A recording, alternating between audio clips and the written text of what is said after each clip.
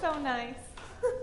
Thank you, JT. It really wouldn't be a good thing for me to start the night off crying, would it be? So I'll hold that back. But JT has really been a blessing in my life. And for those of you who haven't had the opportunity to get to know him, please do. He's really a strong man of God and is there for you guys.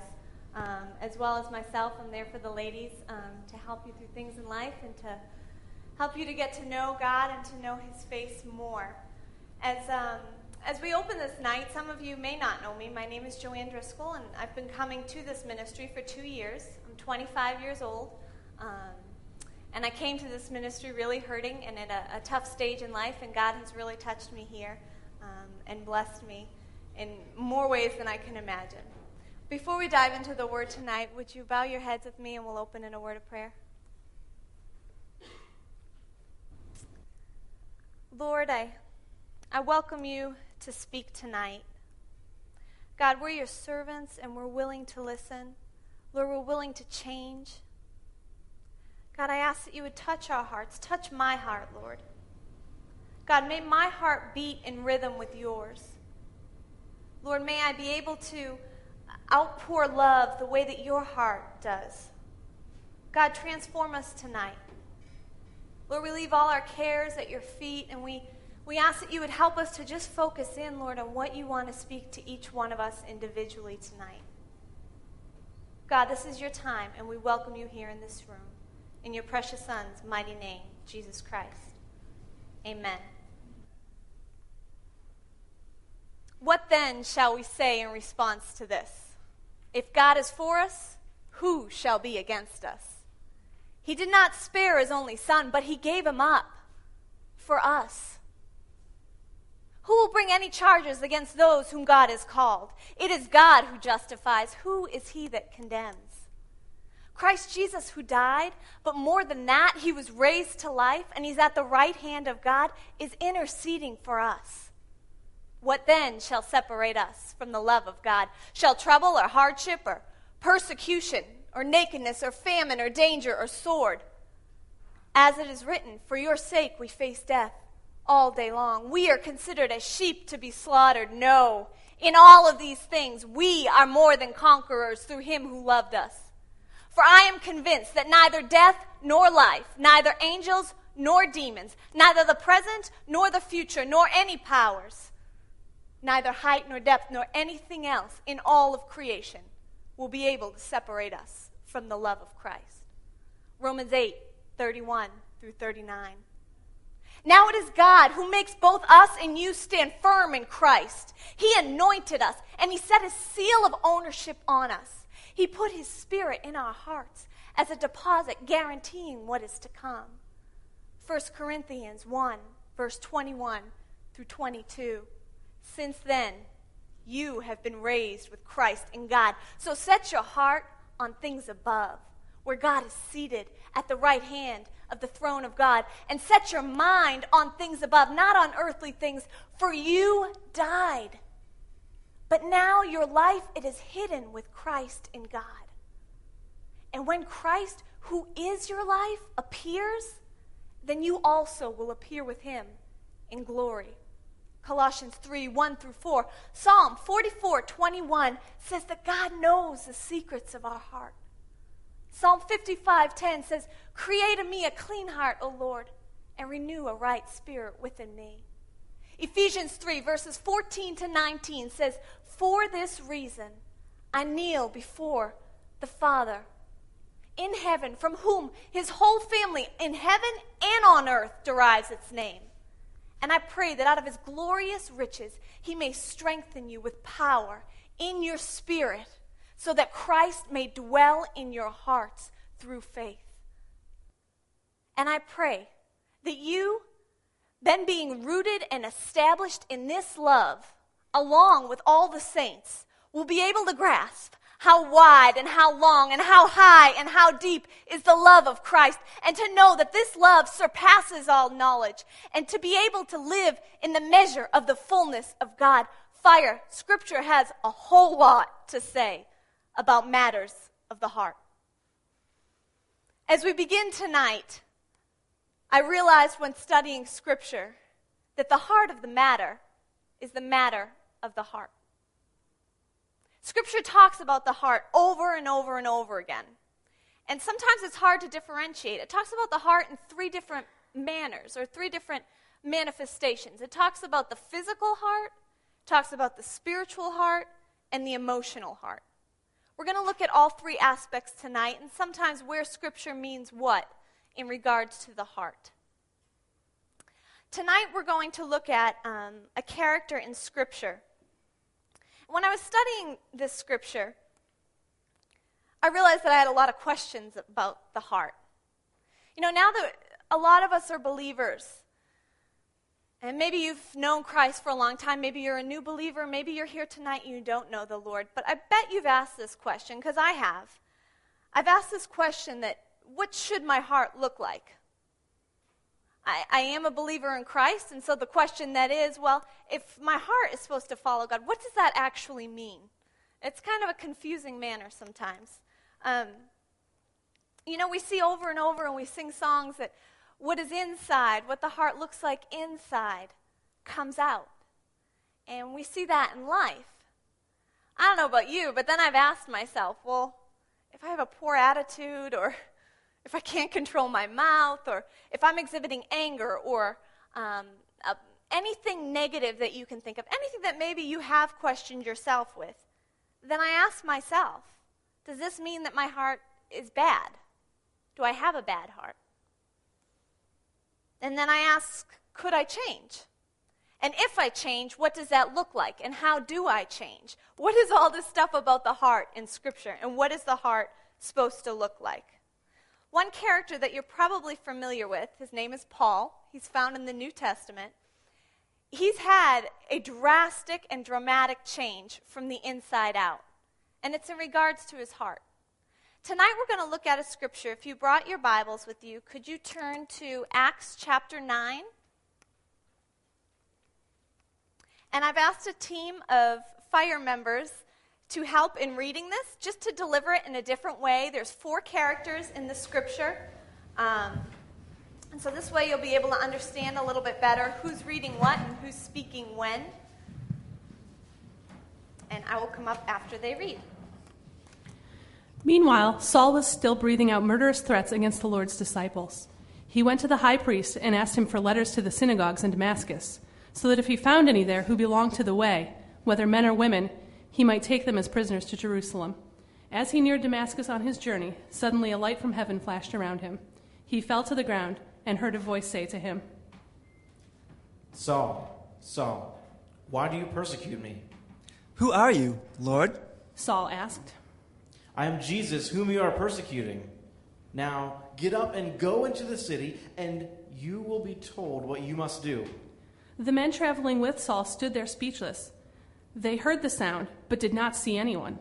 Saul got up from the ground, but when he opened his eyes, he could see nothing. So they led him by the hand into Damascus. For 3 days he was blind and did not eat or drink anything.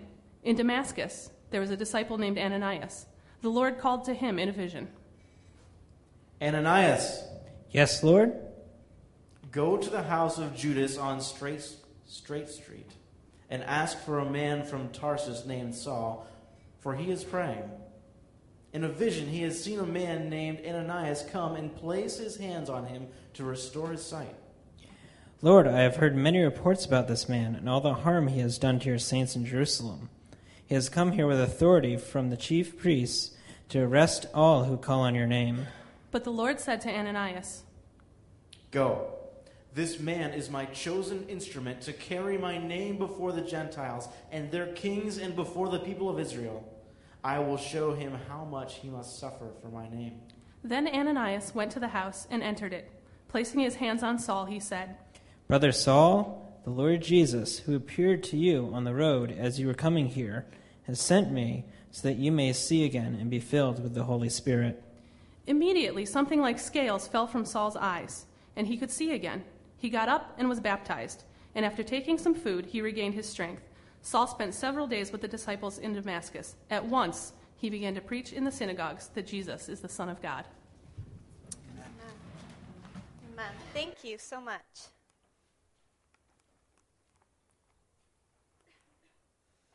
Well, reading through this passage, You've probably often heard it, the big idea. What is the big idea? And preachers will use that phrase.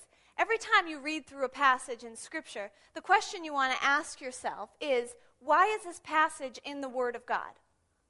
And that's the big idea out of it. And that's the reason behind a lot of sermons most of the time. You'll hear, the big idea is this, and here's point 1, 2, 3. That's where it comes from. So in your own study, get into that practice of asking yourself, why is this passage in the Word of God? What does it mean? I think that the big idea out of this passage that we're reading tonight is this: that an encounter with the Lord changes the heart from the inside out.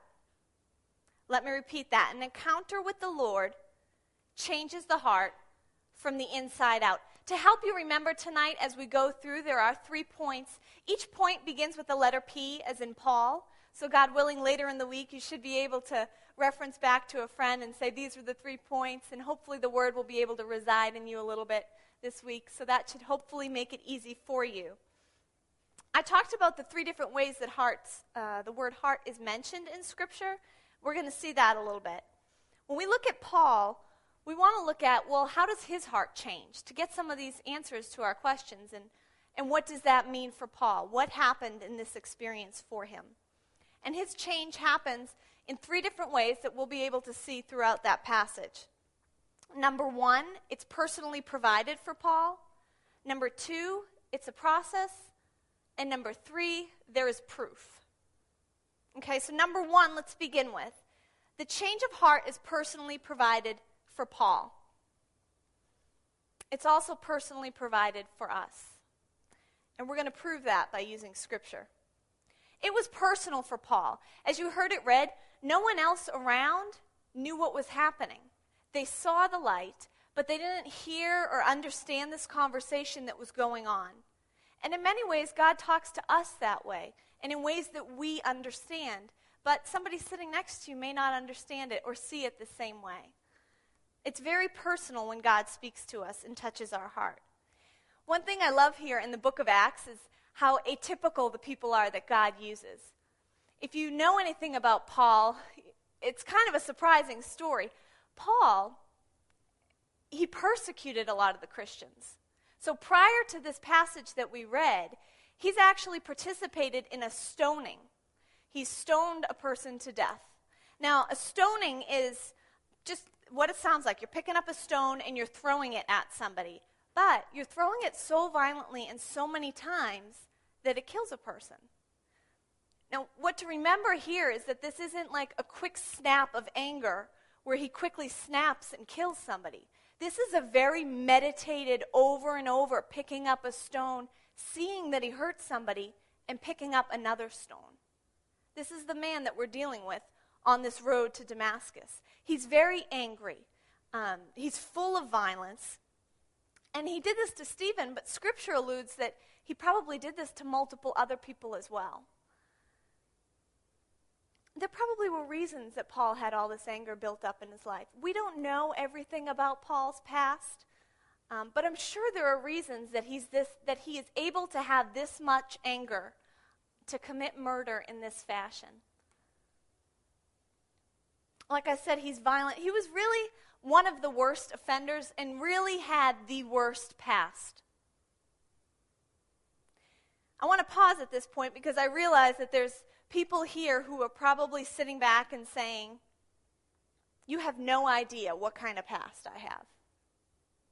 Or maybe you're not saying that. Maybe you're saying that, I like to come to Fire. It's wonderful to come here. I really enjoy the fellowship, the music. But you don't know what I've done. Or maybe you're sitting there and you're saying, you don't know what's been done to me. And you're right. I don't. But Scripture says that God is no respecter of persons. And what this means is that if God can meet and have an encounter with somebody like Paul, somebody who had a really rough past, then God can and will meet with us and change us in the same way that he did with Paul. I think so many times we think that God can heal me. God can change me, but we don't believe that he will. That scripture, he is no respecter of persons, means not only that he can, but that he will. If you think of any other scriptural person, you think of Abraham. Abraham didn't trust in God's promise, and he went off and had a child in his own way with a maidservant. Think through David. David was an adulterer. For some of you who are probably in the victimized role in life, think through the story of Tamar. She was raped by a family member. There are some things we've had control over in our past, and there are things that many of you have not had control over. And I am so sorry for those of you who are still living with the memories of things that have gone on in the past. What I think happens is sometimes we then take the next step of acknowledging that past, and we have fear. This fear of maybe what God can do with us if we let go of some of that. This fear of what is life going to look like? Is God going to make me make all of these changes? And I don't know that I'm ready to do that. We live with fear. Fear, the word fear, F-E-A-R. Think of it this way. I heard this definition and it just totally stuck with me for years. It's false evidence appearing real. False evidence appearing real. Just a light story that really displays this. My brother's dog, Jack, you've heard stories already about him. I take care of him once in a while, and he is horribly afraid of the vacuum cleaner. For some reason, he thinks this is a real being. Now, I can stand there and watch and be like, Jack, it's not going to go after you. But he is terrified of it. He barks at it. He thinks it's this live being because it moves, because it has light, because it's tall. In his mind, he thinks that that's real. Now, from the outside, I can say, Jack, that's not real. I know that you're safe. But he doesn't understand that. That's a light way of looking through fear. But I think a lot of times we bring this false evidence before God. And we say, well, God, you couldn't use me because of this, that, and the other. Now, it's false, even though sometimes it's real stuff. Let me explain that. Because some of you, I'm sure, are thinking, no, this isn't false. I didn't make this up. This really happened. You're right. It did really happen. But it's like we're bringing the wrong material, the wrong evidence, to the wrong court trial. Think of it that way. Imagine Paul standing before God saying, God, you don't want me. You don't want me for your kingdom. I've murdered Christians. I've made a joke of your name. What could you do? Nobody's going to listen to me. And he could have gone right down the list. And I can almost picture God being like, yeah. So what does that have to do with why I love you and I'm calling you to me? We think that it's very valid reasons, but God sees them as false evidence. God wants to use us. Now, I'm not downgrading or demeaning anything that you have gone through. I know that many of you have gone through a really hard journey in life. But I want you to know tonight that it does not define you. Your past does not dictate your future. You don't have to believe that for it to be true. It just is what it is. It does not define you. And I want you tonight, at this moment, if you're sitting there getting kind of nervous because there's stuff that's coming in your mind that you're thinking through, I want you to silence that. Silence every voice that tells you that you'll never be good enough. Silence every voice that tells you you don't look good enough or that you're not successful enough. Silence every voice that has ever said to you that you'll never make it. Silence every voice that reminds you of that past mistake. Silence every voice that says to you that you will never change. In the name of Jesus Christ, silence that. Scripture says that if any man is in Christ, he is a new creation, and the old is gone and the new has come. See, the amazing thing about the heart is that once it is injured, we only have two options. One, we get a heart transplant. We need a new heart. Or two, We have surgery to repair that heart. But we cannot go back to the heart that we once had. That is physically impossible. Once the heart has been injured, we have two options. We have a transplant or we have a surgery to repair, but we cannot go back to that old heart. I think so many of us have taken hold of the new heart that God has offered, and we're like standing here, and there's the old life, and here's the new, and we stand right here. And we're saved, and we love God, but step into that new heart. We walk around with these broken, injured hearts. Let God give you that new heart tonight. Let God repair those wounds. Let God make you whole.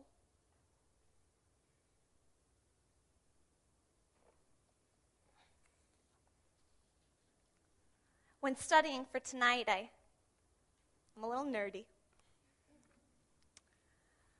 I studied the actual heart, the actual anatomy of the physical heart.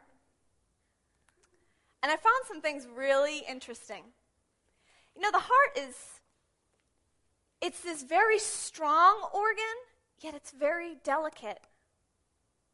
I'm going to read through some actual biology for a few moments, so bear with me. But in order to understand why sudden death can happen, it helps to understand how the heart works. The heart is a specialized muscle. It contracts regularly and continuously, pumping blood to the body and the lungs. And this pumping action is caused by a flow of electricity through the heart. It repeats itself in a cycle. If this electrical activity is disrupted, for example, by a disturbance in the heart's rhythm, this is known as an arrhythmia.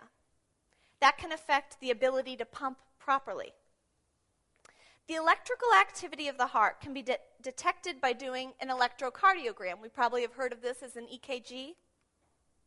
Most sudden deaths are due to a heart condition and then are called sudden cardiac death.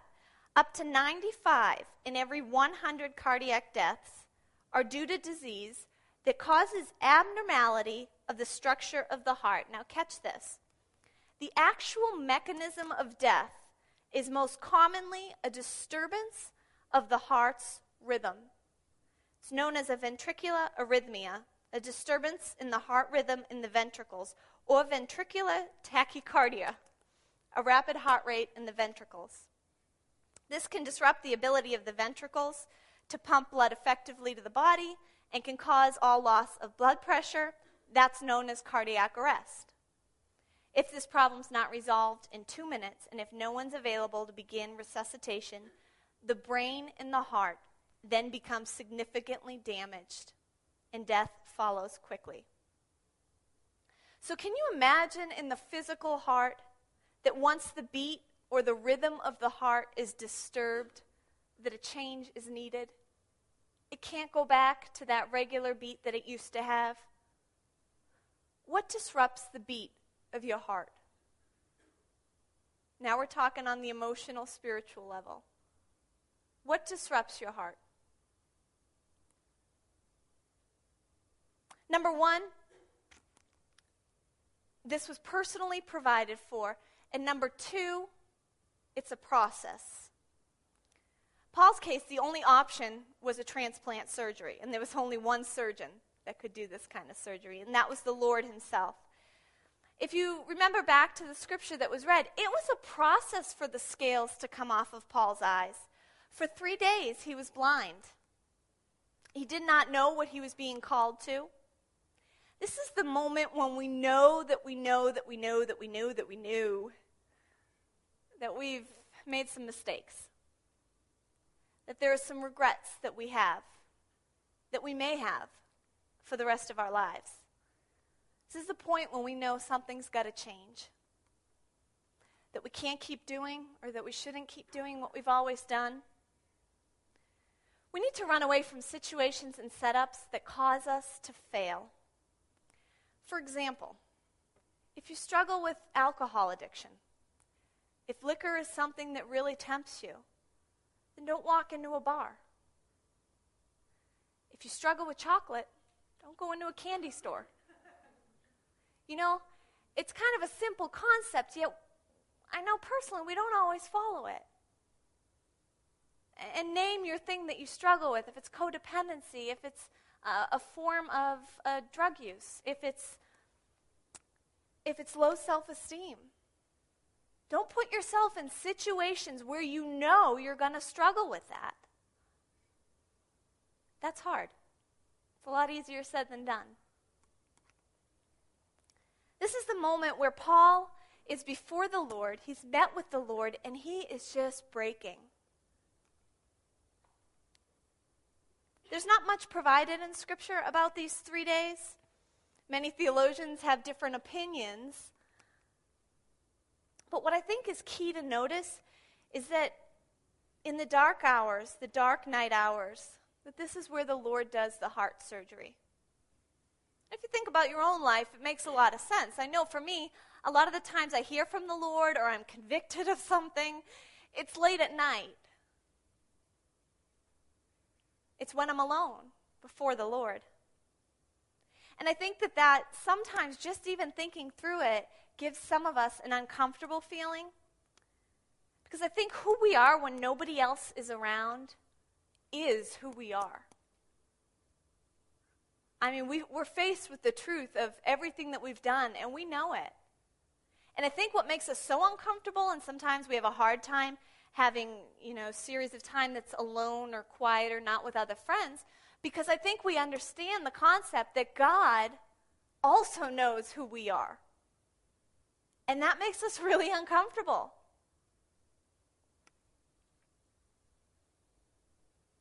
Could be that we know who we are when we're alone, and we know that God knows that, and that scares us.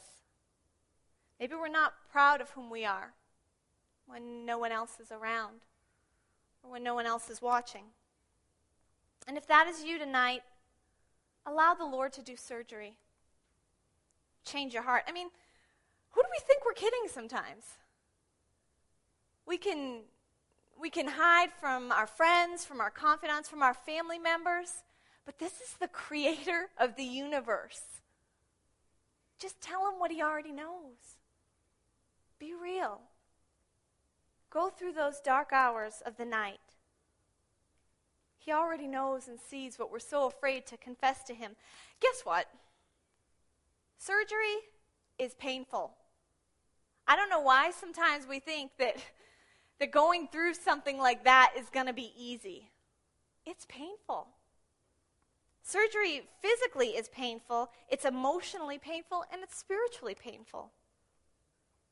These dark hours are the places where we need to confess before the Lord, where we cry. I know men, you can cry. Where we own up to things. Where we decide that we're going to walk as the Lord has called us to walk. The awesome thing about these dark nights is that this is also where the Lord begins to stitch us up. And this is also where the Lord begins to get us strong, and we begin to recover, and we begin to heal. See, if the heart has been transplanted, then the body becomes new and whole. And if it has reparative surgery, then the body becomes new and whole as well. There's a day of healing. And I pray that tonight is that day of healing for many of you who have been in the dark night. I think sometimes we spend years in this dark night, and we don't let the surgery end. And we go through the same process of looking back and looking at things that we've done, when we need to let it go and move forward with Christ. The great thing is that surgery does not last forever. And I'd like to share for a few moments about a surgery I have had on my heart. And I don't mean that figuratively. I have actually physically had a surgery on my heart. Some of you know from the last time I spoke that I had a battle with Lyme disease. And with Lyme disease, the way you treat it is you get antibiotics. The antibiotics they had given me were not working. They worked only so much. They got me only so much stronger, only so much better. but I was not completely whole. See, it was the right medicine, but it was too low of a dose. It was the right medicine, but too low of a dose. So what they wanted to do was they wanted to give me antibiotics through an IV every day. And the way to do that, they had to have heart surgery. They had to put what's called a PICC line in. PICC line is P-I-C-C. It's peripherally inserted central catheter. Basically, it's a little tube that would go in my vein in my left arm into a chamber above my heart. Then as the antibiotics went through this tube, the heart would then pump the antibiotics through those ventricles that we saw on the screen to the rest of the parts of my body, and that would kill the bacteria and the thing that was making my body not whole. This was a last option. This was not an easy thing. It was after 2 years of treatment. It's not something they do right up front. And to be honest with you, it was a horrible surgery. It was very painful. See, the thing about this surgery, it was the bizarrest experience of my life, but they don't put you under because it's your heart, and they want to be able to communicate back and forth with you, so they keep you wide awake. So wide awake, I walk into the surgery room, the operating room, and wide awake, I lay down on the operating table, and wide awake, they show you on, they do an ultrasound, and I'm watching the procedure on the screen in front of me. Wide awake, they seal everything up over here. And wide awake, I stand up off the operating table, get changed, and walk out into the lobby. And I completely proceed to pass out and faint in the lobby of the hospital. See, fainting is the body's natural reaction to trauma. It's a phenomenon to doctors themselves. I know we have a doctor in the crowd, and it's one of those things that the best way they explain it is that the body has to shut down in order to restart. It's like turning your computer off and on, and that's really all that happens. Go out cold, and then you get up. But the process of this was very painful. And the fainting, it was like my body was crying out. My body was saying, this is enough. This is too hard. This is too traumatic. And that's what it feels like in these dark hours of the night when the Lord is doing surgery. Now I'm jumping back to figuratively speaking here. When the Lord is working through stuff with us, there are moments like that where we're going, this is too hard. To face past traumatic events, to psychoanalyze our lives and to figure out why we are the way we are, it's very difficult. See, the surgery was risky and it was painful, but right away, I began to get better. I had had 2 years of really being very ill. And right away, I began a health spurt that led to my healing. It was progressive. It took time after that. But that jump-started the healing. How do we continue in life not going into those old ways of life unless we figure out why we are the way we are? I mean, we got to figure out, why do we like liquor, if that's our struggle? If it's the candy thing, and I make light of that, but I'm a gal. It's hard sometimes. I know. Well, we got to figure out, are there things behind that sometimes? You know, emotional eating is not a good thing. We make light of a lot of things, and we make heavy of some other things. But before God's eyes, if anything is outweighing our relationship with the Lord, then we need to reevaluate that and recheck that. If we continue to have a poor attitude, maybe at work, then why? What is behind that? If we're always in conflict with one another or with somebody, why? If we feel, or we've heard once or twice that we don't handle conflict the best, or that maybe we've got a short fuse, why? Why do we respond that way? And those are hard things to dig up and figure out why. It's very painful. And I jump back to just the simple statement I opened with. Just let surgery be surgery. don't expect it to be anything different. It's painful. If we're here tonight, we're going through this Identity in Christ series, and if you realize that maybe your identity is not fully one that grasps that we're made in the image of God, then question why. What is stopping that from being your whole image and your whole identity? The surgery is personal, and it's provided to us. It's a process, and thirdly, there is proof. When we look at Paul's life, there was proof. Just like for me, immediately, physically, I felt much better after I had this surgery. Of course, I wanted it out that same day. It was so painful. I remember saying to my family, take me back. Let's get it taken out. I don't like this. This is horrible. It's very uncomfortable. And it is very uncomfortable. And Paul went through some very uncomfortable stuff to own up to killing people, to own up to his past ways. That's a process.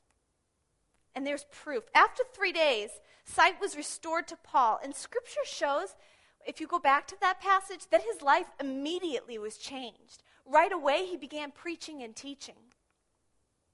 This was the same word that just 3 days. So think about that. Just on Monday. It's the same word that he was persecuting. There's the only proof sometimes we can see is time. Because of course, when Paul was going around and sharing the word, of course, many people doubted him. And he probably knew that that was going to happen. We know that it took him 3 days to come out of this dark night. But what you don't see in this passage, and scholars do know, is that it took somewhere between 3 and 9 years for him to really be discipled and to really learn the Word of God and to become mature in the faith. A lot of times we think, why am I not further along in the faith? I mean, I gave my heart to God a year ago. That's wonderful, but it takes time to grow and it takes time to mature. And we're going to make mistakes again. We need to have a mentor over us that we're fully accountable to. Fully. Everything is laid bare before that person. And that's a choice that you make or you don't make. It is your choice. God gives us free will there. But that mentor will help you to be able to make it to the point of the 3 years, of 7 years, of 9 years. And then Paul was sent out on the missions field. He was strong enough, he had proved himself to people around him, that people actually prayed over him and blessed his ministry and sent him out as supporters behind him. He no longer was defined by his past. He had proved himself by his actions. See, Scripture says that out of the overflow of the heart, the mouth speaks. Paul illustrates that his heart is new, not just by what he says, but by what he does. And he does this consistently for years and years to come. He does not go back. He doesn't compromise. He doesn't look back. He marches forward. Yes, we trip. Yes, we have goof-ups. But he keeps marching forward. This can be the test for us. See, Paul continued in this light for years to come, and his new heart brought new life. So remember at the beginning we asked that question of how do I know that I'm changed? Well, are you bringing new life? Paul now brought Jesus Christ into other people's lives. As I said earlier, the big idea that an encounter with the Lord changes the heart from the inside out. Paul's heart was now producing life. And that can be our check. I mean, spiritually, other people were getting saved, but also Paul was producing fruit. He was producing love, joy, peace, patience, kindness, goodness, faithfulness, gentleness, self-control. He was producing things that bring life, not things that bring death. And that I mean in the figurative, spiritual manner of the heart. The heart truly is the source of our physical lives. The heart is the source of our spiritual lives and of our emotional lives. I think the question we need to ask ourselves is, what kind of source does our life have? I challenge you tonight, check what or who is at the center of the source. Are we standing here in this middle point of saying Christ has entered the source, he is in my heart, but so are all of these past things that I'm dealing with, that I'm working through. And maybe the past things take up 3/4 of the heart, and we leave 1/4 of the heart there for God. Once the heart is healthy and the source of the heart is healthy, it beats healthy. Nothing interrupts its rhythm. You know, things come in life, hard things come. Like I said, there may be moments where we trip again. We are humans and we are prone to stumble. We're sinful beings. But that heart continues to beat in rhythm. It doesn't get all out of whack and go way back to the past and really go through a major night thing again. Instead, it's steadier. And I pray that your heart would absolutely bleed through the veins the kind of love that Jesus Christ displays for us. So that it's physically who you are.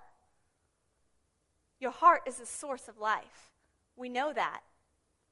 Basic anatomy shows us that without a heart, we don't have life. This is a really huge part of our identity in Christ, and to check our hearts this evening. I pray that we bleed love. I pray that we are love. I'm so grateful that God is personal with us, that he goes through the process with us. He doesn't leave you there in the dark night. And that he provides proof that he resides in you. And that you can have confidence with. Scripture says that he bestows glory upon our heads, and he enables us to walk with our heads held high. You are not defined by anything that was 1 minute ago or prior. You are defined as a child of Christ. And God's heart is one that flows with love. So let your heart flow with love in all areas and produce life. Tonight, in closing, I'm going to show a video. And this video is a song that's a pop song. A lot of you will probably be familiar with it. It's on the radios. And I pray that you make it a prayer of your heart. And ask yourself one of these two things while we pray in our own seats. It's your moment with the Lord. One, I pray that you would ask the Lord to transplant your heart, to give you a new heart. You know if that's you tonight. Pray that he would reside in your heart. Confess to him the ways that you have lived and ask him to take residency in you and to give you a new heart. Or pray that God would repair your heart, that he would make your heart whole, that you would be able to walk with your head held high, that you would be healed and complete. You see, I think we need to all ask the Lord to repair our hearts, because I think there's only one human who's gotten that right, and that's Jesus Christ himself. Jesus Christ, when he went up on that cross and he died for all of us, in this room, at that moment, his life, his veins, and his heart, they were bleeding love. I want to bleed that kind of love. And I pray that that's your prayer tonight. I pray that you bleed that kind of love where you work, in your families, everybody that you walk by knows the love of Jesus Christ. At the end of this video, Pastor JT will come up and close us out. God bless you.